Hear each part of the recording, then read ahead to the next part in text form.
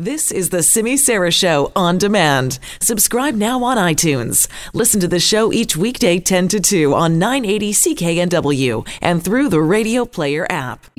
Let's shift gears a little bit. And one topic that's not talked about a whole lot, there hasn't been a ton of coverage on this, is animals during the COVID-19 pandemic and pet owners that could also find themselves in need of a little help. Well, the RAPS Animal Hospital, which is a full-service, not-for-profit veterinary facility in Richmond, BC, is offering some financial help for pets in households that are affected economically by this health emergency, anything that is COVID-19 related. RAPS is now offering no-interest wellness plans for its clients who might be experiencing coronavirus-related or other financial challenges.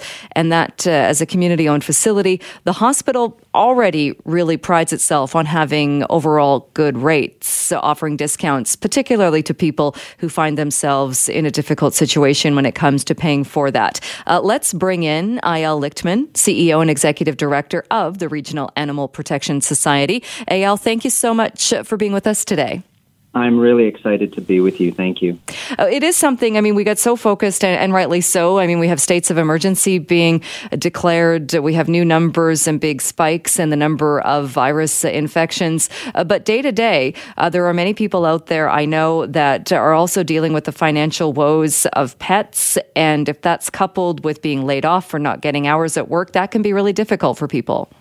Very, very difficult, and that's what we're experiencing. So we want people to know that they don't have to make a decision between, keeping their family safe and secure as well as their pet. And pets are part of family, right? And that we really should look at caring for the pets as an essential service, same as taking care of our family members at a regular hospital. So we're going to remain open as an essential service for the public for that reason. Are there any rules or any new guidelines then as far as the public accessing the facility? Yes. So what we've done is we've tried to limit interaction between people as much as possible coming to the hospital. So we're asking people to drive up to the hospital, stay in their cars, let us know that they are here, and we're going to let patients in one at a time. We're going to examine the patients, and they can either wait in their car or come back later. They can leave the animals with us. And we've got staff sterilizing the premises multiple times a day. So we're keeping everything very, very clean. So nobody should fear about coming and utilizing the services, especially if their animal is in distress or there's an emergency.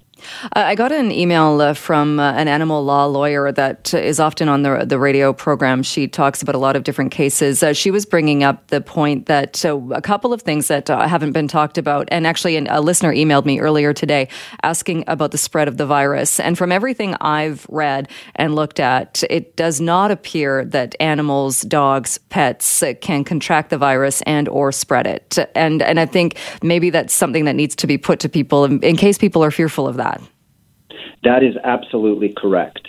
So IDEXX, which is one of the biggest laboratories for animals in all of North America, has tested thousands of dogs and cats, and they've not found the virus in any of them, and it's practically 0% that they're spreading it. So this is what we've been told, and this is being also confirmed with the College of Veterinarians. So people should not be worried about animals transmitting the disease. And we also, unfortunately, when we're dealing with something like this, even though in many cases what we're dealing with is unprecedented, but when we're dealing with financial downturn, economic uncertainty, unfortunately, we tend to see an uptick in animals that are surrendered. That is correct. And we want to avoid that. And we don't want people surrendering just because of financial concerns, because we're going to need staff and volunteers in hopefully helping to care for those animals. So if animals are coming to the shelter, that's an essential service as well, and it's going to require people to take care of them. Right now, what we are doing is we're trying to foster out all the animals at the shelter into homes so that the fewest amount of people will have to take care of shelter animals. So please don't don't surrender your animal unless it's an absolute emergency to do so.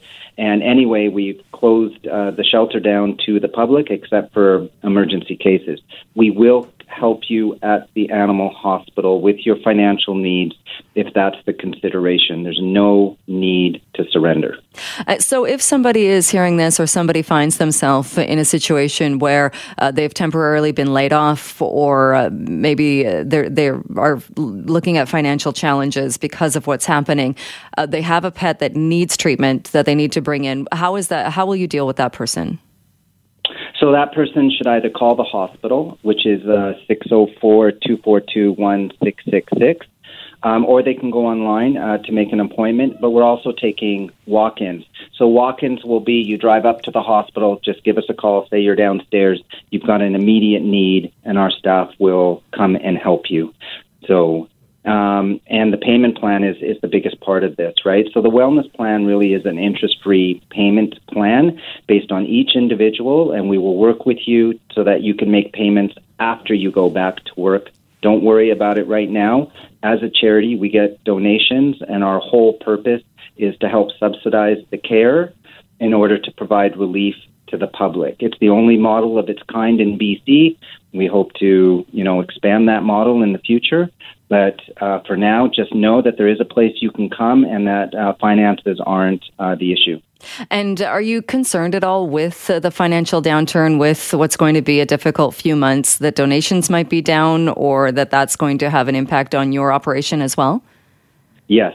So like every other charity, donations we're worried about, and depleting, our finances. But we think that we can handle this, and we're reaching out to, our biggest donors right now who are stepping up and stepping forward.